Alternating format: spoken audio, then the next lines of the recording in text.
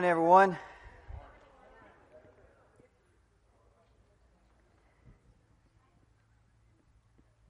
If you got your Bibles with you this morning, let's turn to Genesis chapter 3, where we left off last week. And we will pick up and go through verses 6 through 13. Genesis chapter 3, verses 6 through 13. The title of our lesson this morning is The Fall. Let's begin reading in verse 6, which is where we covered this verse in pretty good detail last week. Let's pick up here. It says, "So when the woman saw that the tree was good for food, and that it was a delight to the eyes, and the tree was desired to make one wise, she took of its fruit and ate, and she also gave some to her husband who was with her, and he ate." Now, we've talked about this a couple of weeks ago. You'll notice, look at the language there. She gave to her husband who was with her. Now, I do not believe that Adam was with Eve when the serpent was talking to her. Now, there are some commentators and people a lot smarter than me who think that he was with her, that Adam and Eve were there together when the serpent was talking to Eve. I just don't believe that. I can't buy that. There are a few reasons why. First of all, if you look at verse 1 through verse 4, and you just read it naturally, you'll see things the serpent said to the woman said to the serpent said to the woman. If you just read that naturally, it comes across as a conversation between Satan and the woman, right? There's no mention of Adam anywhere in there. So just a natural reading makes you think it's a private conversation. When you get to verse 6, you see these two words, "so when." So what this does, it leaves open the possibility that there was a gap of time, and I think a probability that Eve was, the serpent is talking to her, and he's tempting her, and then she walks away, and she's got some time to think about it.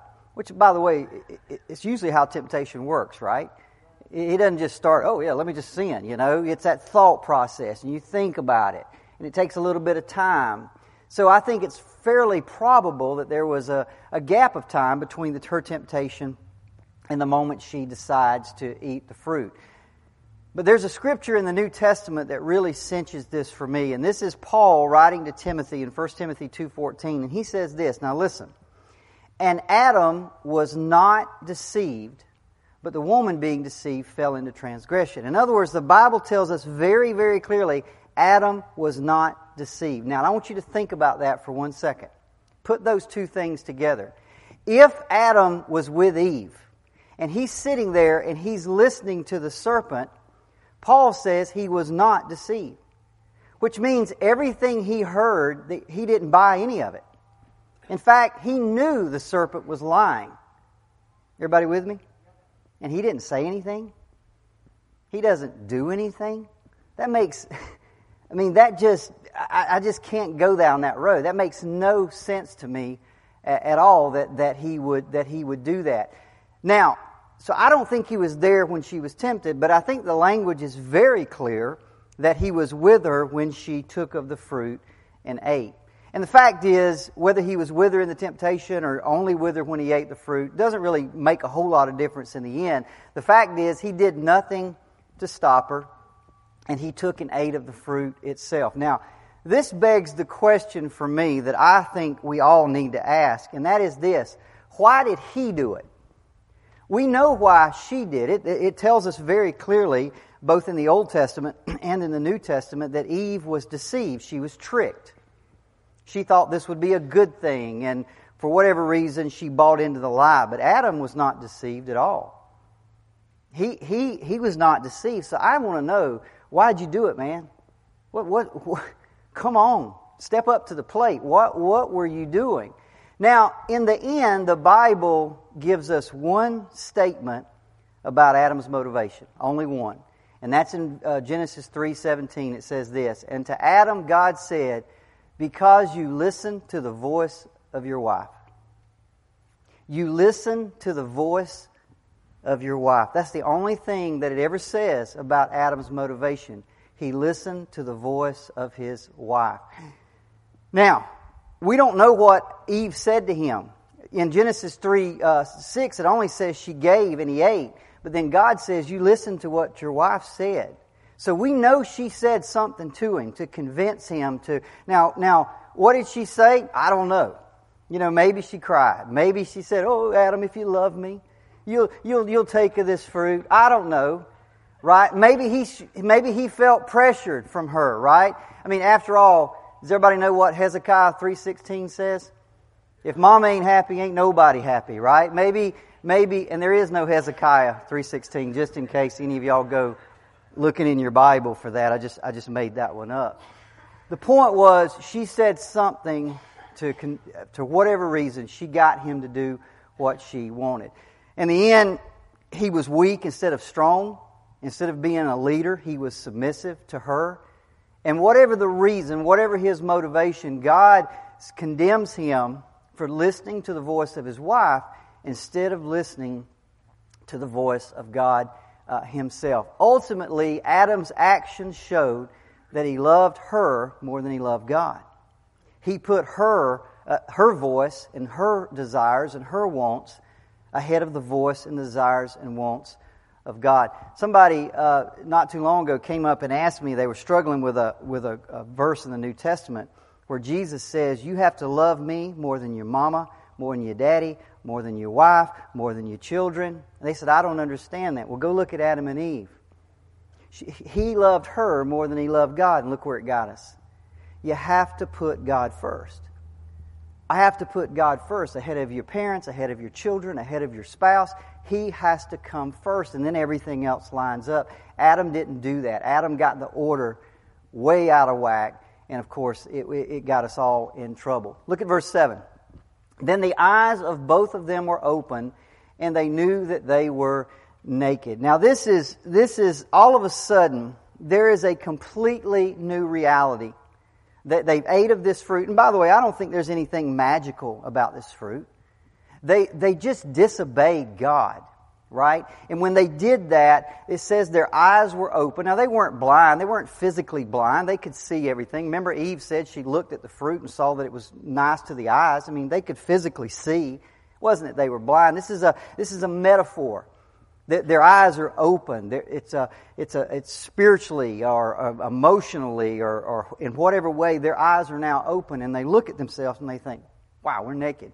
Right? Now, what in the world is going on here? They're in the same garden. They're under the same sky. They're surrounded by the same creatures. They're looking across at the same spouse they had 10 minutes ago or 5 minutes ago, but something has drastically changed. Okay? Now, here we have the very first, and this is really kind of mind-boggling to me, and it's really hard to think all this through. When you think about what is the very first consequence of sin, and it turns out the very first consequence of sin is that they're self-conscious about their bodies.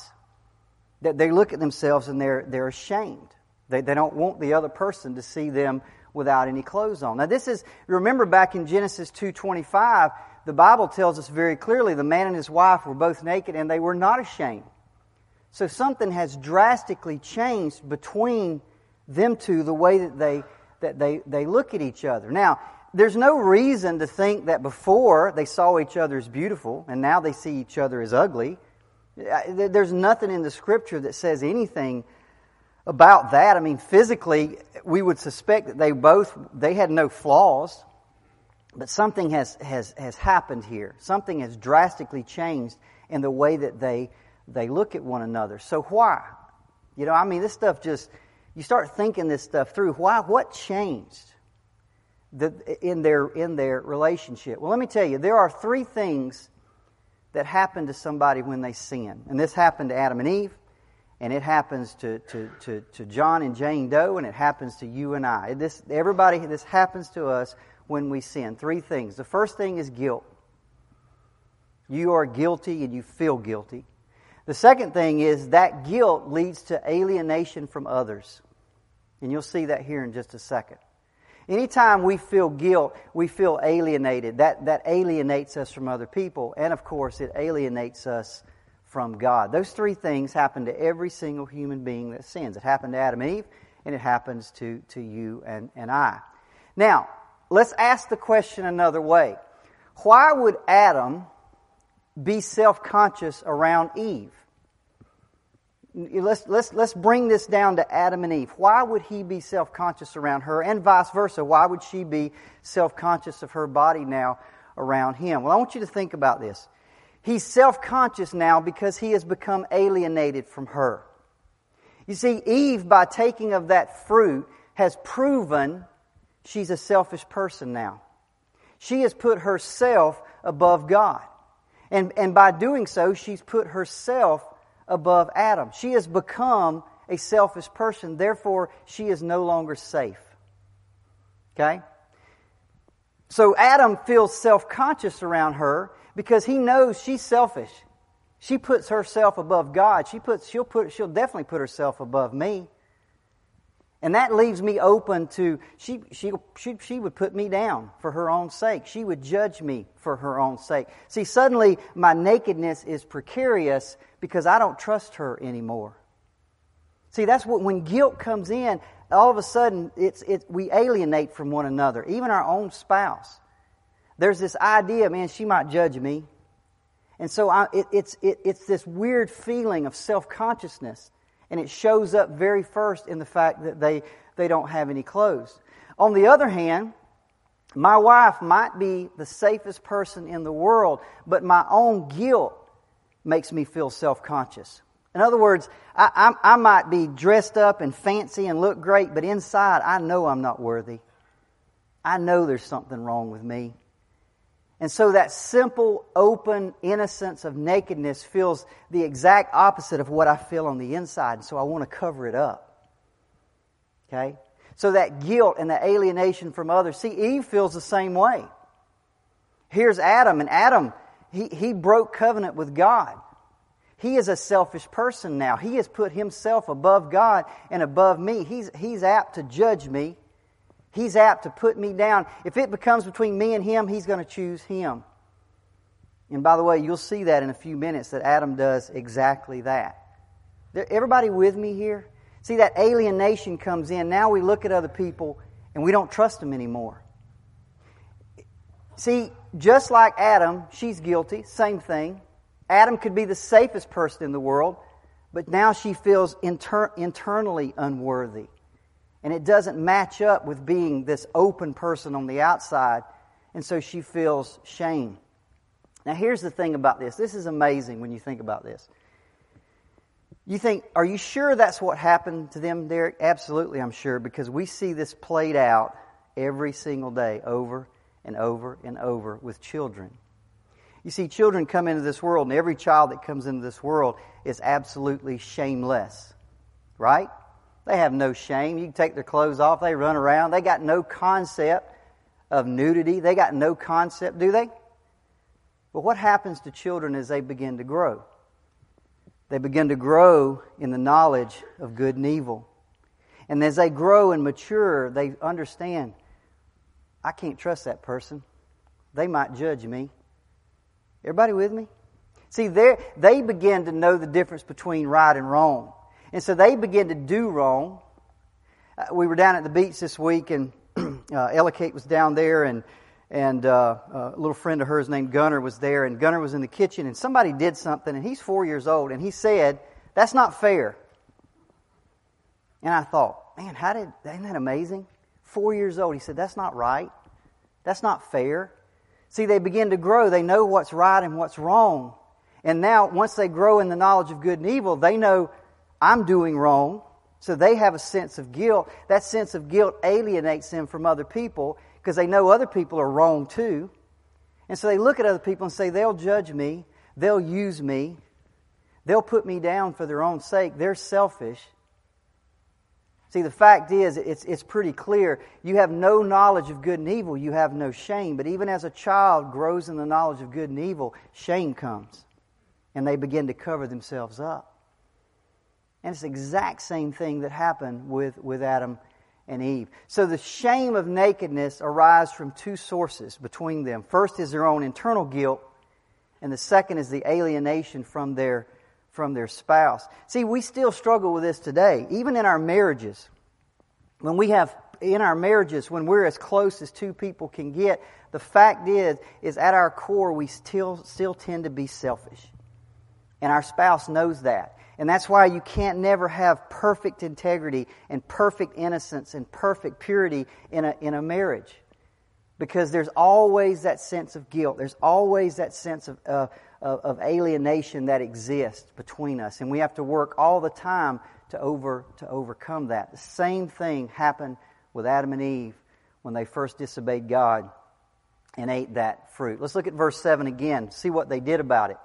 The eyes both were open, and they knew that they were naked, and they sewed fig leaves together, and they made themselves loincloths. Now this is really hard to explain.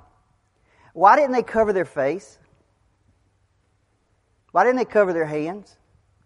Why didn't they cover their feet? I don't know the answer to that.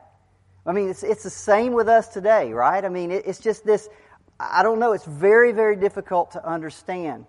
It's almost, see, all they know is they look down and they think, man, I'm naked. I got to do something about this. And they go out and they make clothing. And it literally says, and by the way, this takes time. Because it says they sewed fig leaves together. They didn't just grab one big one and walk around like this all day. They sewed them together, which took time to do. Okay? So in their nakedness, they just felt too vulnerable. So they try to remedy the situation by clothing themselves. Now, this is a really interesting question. Was this a right thing to do, or was it a wrong thing to do? Just think about that for a second. They've got this shame, and they attempt to cover their shame by making themselves clothing out of the only thing they could figure to do it out of, which was some fig leaves. Is it a right thing to do, or was it a wrong thing to do? Well, it turns out it's the right thing to do. And we know it's the right thing to do because in Genesis 3:21 it says the Lord God made for Adam and Eve and for his wife garments of skin and clothed them. If it was a sinful thing to do, God would not have clothed them, would He? He wouldn't have participated in their sin. He wouldn't have enhanced their sin. It turns out it was actually the right thing to do. They actually did the right thing for the wrong reasons. Okay? It turns out that clothing yourself is the right response to shame. Now, we do it for the wrong reason, the same reason they do. We do it to hide our shame. But I'll remind you once again, God is never interested in hiding sin. He's never interested in covering up shame. That's not why God ordains clothes for us. Not because it conceals, but because it confesses. You see, in the Garden of Eden, we lost something. We had perfect purity, perfect innocence, perfect integrity. And we lost that. And God ordains clothes for us because it confesses as we walk around every day, we've lost something. We lost the glory that we had in the garden. And we clothe ourselves as a symbol of the fact that it confesses that we are not what we should be. Again, God's not interested in hiding shame, but He is interested in us confessing it, and that's exactly what our clothing does. Now, by the way, one practical implication of this is you'll see people, these nudists and stuff, run around today and saying, we want to get back to the way it was.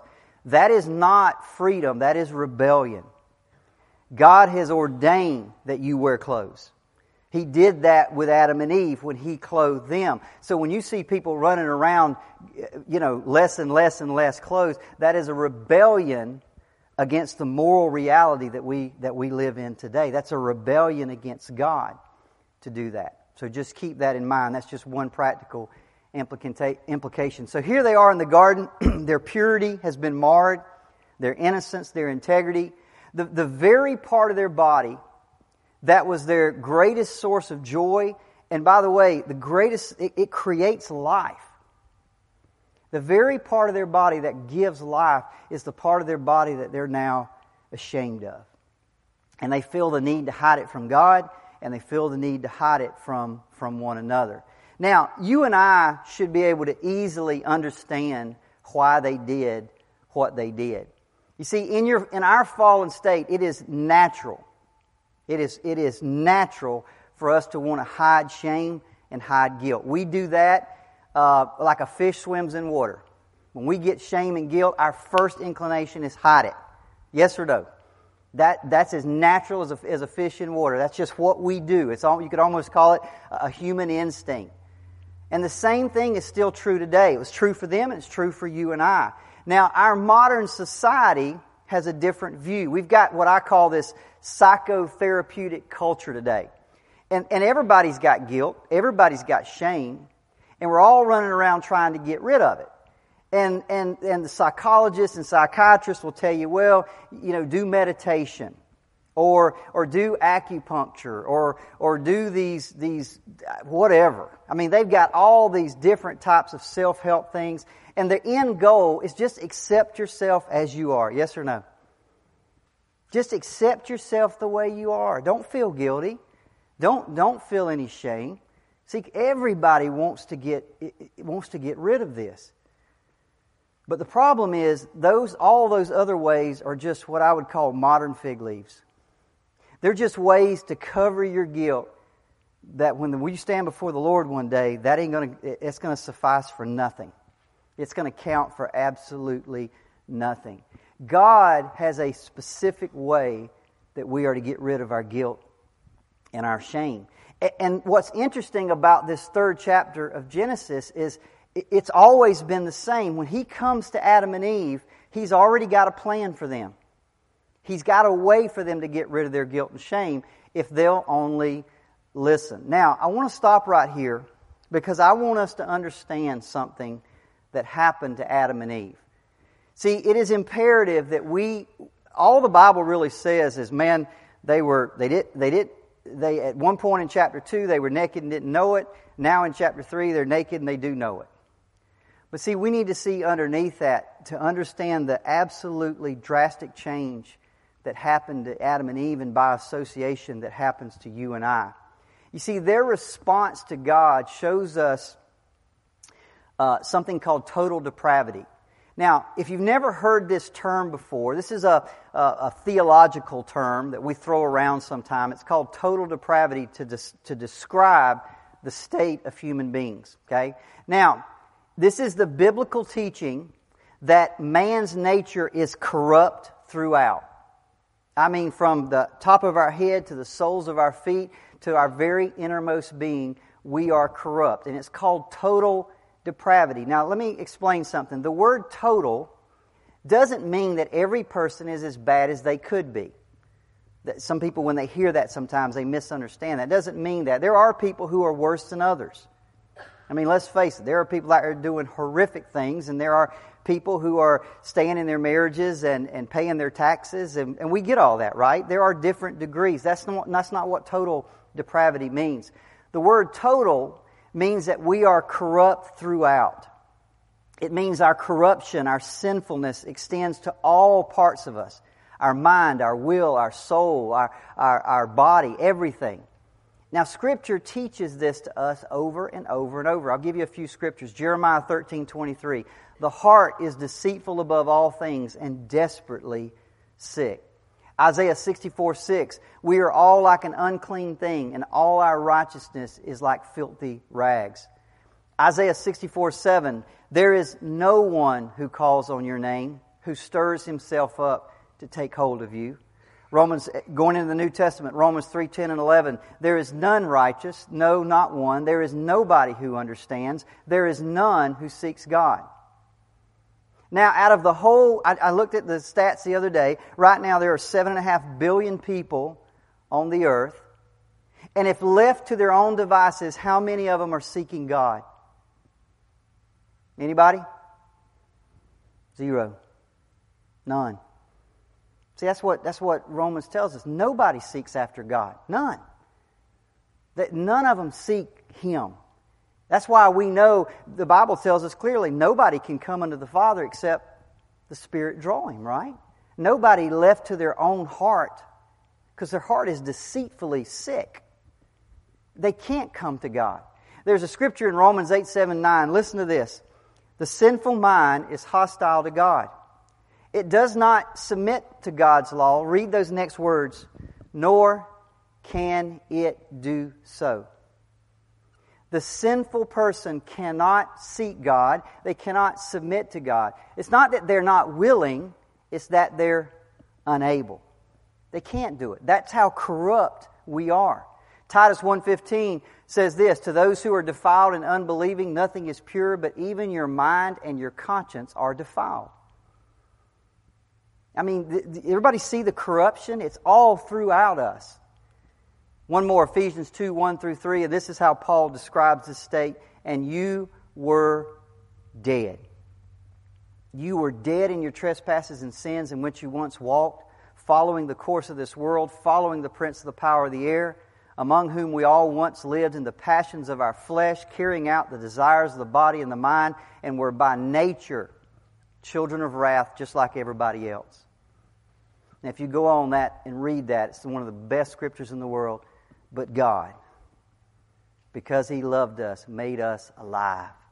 He did that, not us. We can't even come to God. We're unable to submit to Him, to repent. We can't do any of that. He has to come to us. See, that's Adam and Eve were in the same boat. See, our depravity, our corruption is so ingrained that even when God confronts us, even when He comes into our face, we will do anything in our world we'll do anything that we can to get away from Him. In fact, we'll always do one of two things. The first thing we try to do is avoid Him. The second thing we'll do is, if He finally catches up with us, is we'll blame somebody else. And we see this with our parents, with our great, whoever they were, grandparents, great-grandparents, forefathers, whatever, Adam and Eve. We see how they did. Watch this. Look at verse 8. So they've sinned. They're alienated now from one another. They feel guilty.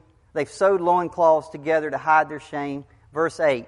And they heard the sound of the Lord God walking in the garden in the cool of the day. And the man and his wife hid themselves from the presence of the Lord God among the trees of the garden. I said 3 things happen to sinners. Number 1, you feel guilt. Number 2, you're alienated from others. Number 3, you're alienated from God. See, this relationship is now broken, and it's so broken that they literally avoid Him. They go out of their way not to think of, they don't want to, we see this all over the place. Our friends, our neighbors, our family. And you think, how can you not stop and think about the most important thing in the world, which is your eternal soul? And they go fishing, and they go shopping, and they go golfing, and they're just doing all these things, and not because they're avoiding God. They don't want to think about it. They don't want to think about those things, right? Adam and Eve did the same thing. Look at verse 9. But the Lord God called to the man, and we'll talk about this more next week. He didn't call to Eve. He didn't say, Eve, what did you do? He said, Adam, where are you? I put you in charge. Come here. I need to talk to you. He called to the man and said, where are you? Now, before we look at what God does, I want to make sure we understand what He doesn't do. Have you ever thought about this? He could have just killed Adam and Eve and started over. Right? He could have said, man, y'all screwed it up. Get out of here. Let me go create another Adam and another Eve, and let's start this thing over again. Okay? He could have come to Adam Adam, you're an idiot. Right? You're so stupid. Look at all the stuff I did for you, and you've messed it all up. He could have come with that kind of attitude, right? He could have waited a while. He could have let them stew in their fear and just kind of pay for it, for what they did. After all, they deserved it. But He doesn't do that at the beginning. Even from the very beginning, God is gracious. God is gracious. He doesn't come to Adam and Eve looking to punish them. He comes looking to save them. He comes looking to redeem them. See, I think even many Christians, when you ask them about Genesis chapter 3, I think a lot of us have the wrong idea. When we think about this chapter, we think that God came looking for Adam and Eve. You know, He put a curse on them. He kicked them out of the garden, and He locked the door behind them and said, I'm done with you. But see, that's not the story that we see in Genesis chapter 3 at all. In fact, we see God being gracious to them, extending favor to them when He had no reason to. Listen, you and I, be quite honest with you, we have every reason to sin because we're born with a sin nature. They had no reason to sin at all. None. Everything was stacked in their favor. Everything was given to them. They were pure and innocent and had perfect integrity. And God just says, one thing you can't do. They had no reason to do what they did. And still God comes to them graciously seeking them. Even His expelling them from the garden is gracious. You understand, He could have left them in the garden in their fallen state and they would have lived forever. As long as they had access to the tree of life, they would have stayed there forever in the fallen state. So even getting them out of the garden is a gracious act, so they don't have to live that way forever. It is a chapter which should give us great hope, not pour guilt on us, but give us great hope that there's hope for our guilt. So God comes to Adam. He says to him, "Where are you?" Now let's be clear. When God asks a question, He's not looking for information. Understand that? When God asks you a question, He already knows the answer. What He's trying to get you to do is answer it. He's trying to get you to think about where you are. What state are you in, right? See, He's asked the question to Adam, and He wants Adam to think, yeah, where am I? I've messed up, right?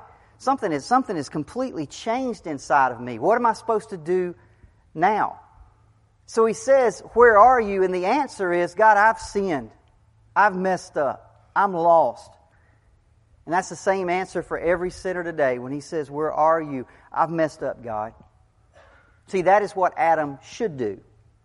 So let's see what he does. Look at verse 10. "And he said, I heard the sound of you in the garden, and I was afraid because I was naked, and I hid myself." Notice he does not admit his sin. He should have said, "I was afraid because I sinned. I was afraid because I disobeyed." He doesn't say that. He says, "I was afraid because I was naked." See, he still will not admit his sin. Now, listen, he's always been naked, right? Nothing has changed there.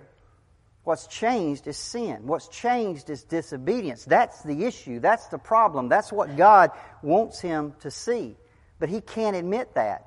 Verse 11, God says, "Who told you that you were naked? Have you eaten of the tree of which I commanded you not to eat?"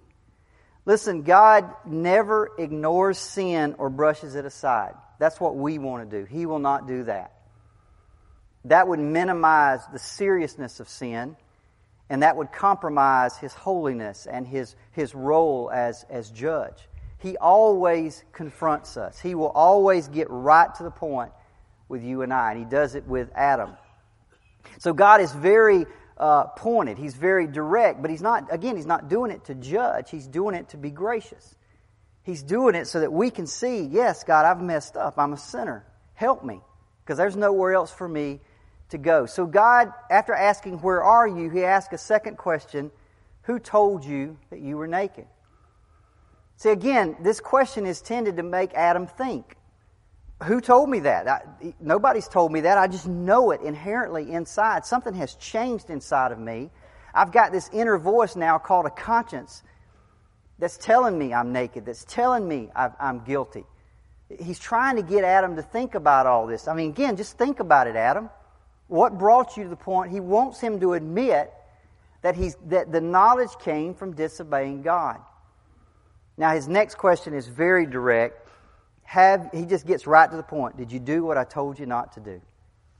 Did you eat from the tree that I specifically told you not to eat from? That's a simple yes or no, isn't it?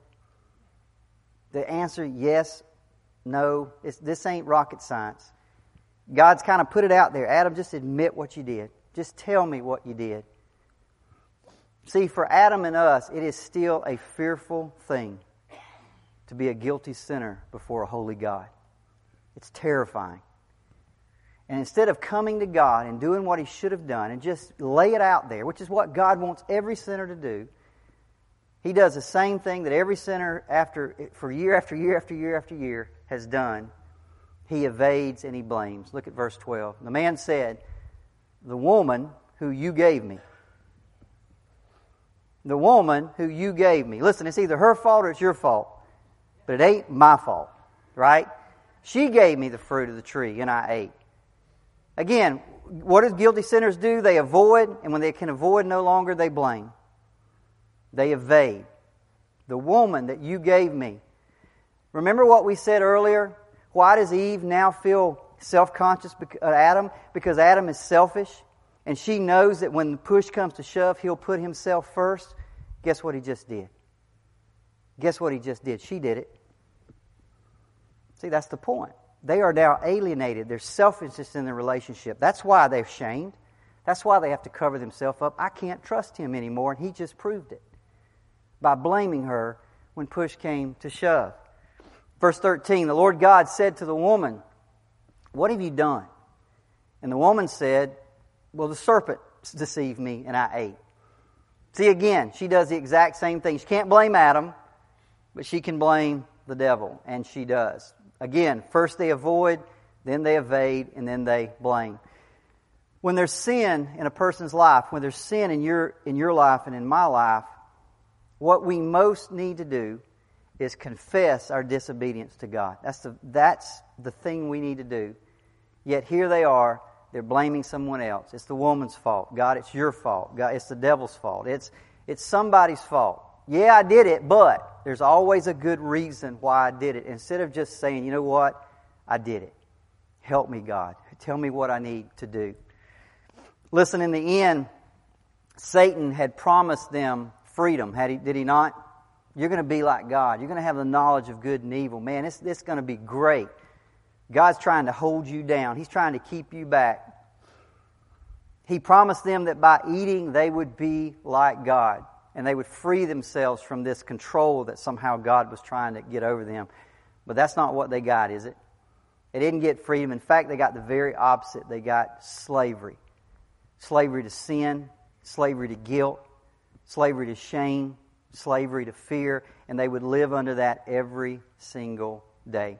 Next week, we turn to verses 14 through 24, and we're going to see what God does. He's going to judge Satan, He's going to judge the man, and He's going to judge the woman. And what we're going to see is His judgment has repercussions for you and I even today, both in our personal lives, in our work life, in our marriages, through every aspect of everything that we do. So if you want to read ahead, next week, Genesis chapter 3, verses 14 through 24, we'll talk about the judgment. Let's pray. Father,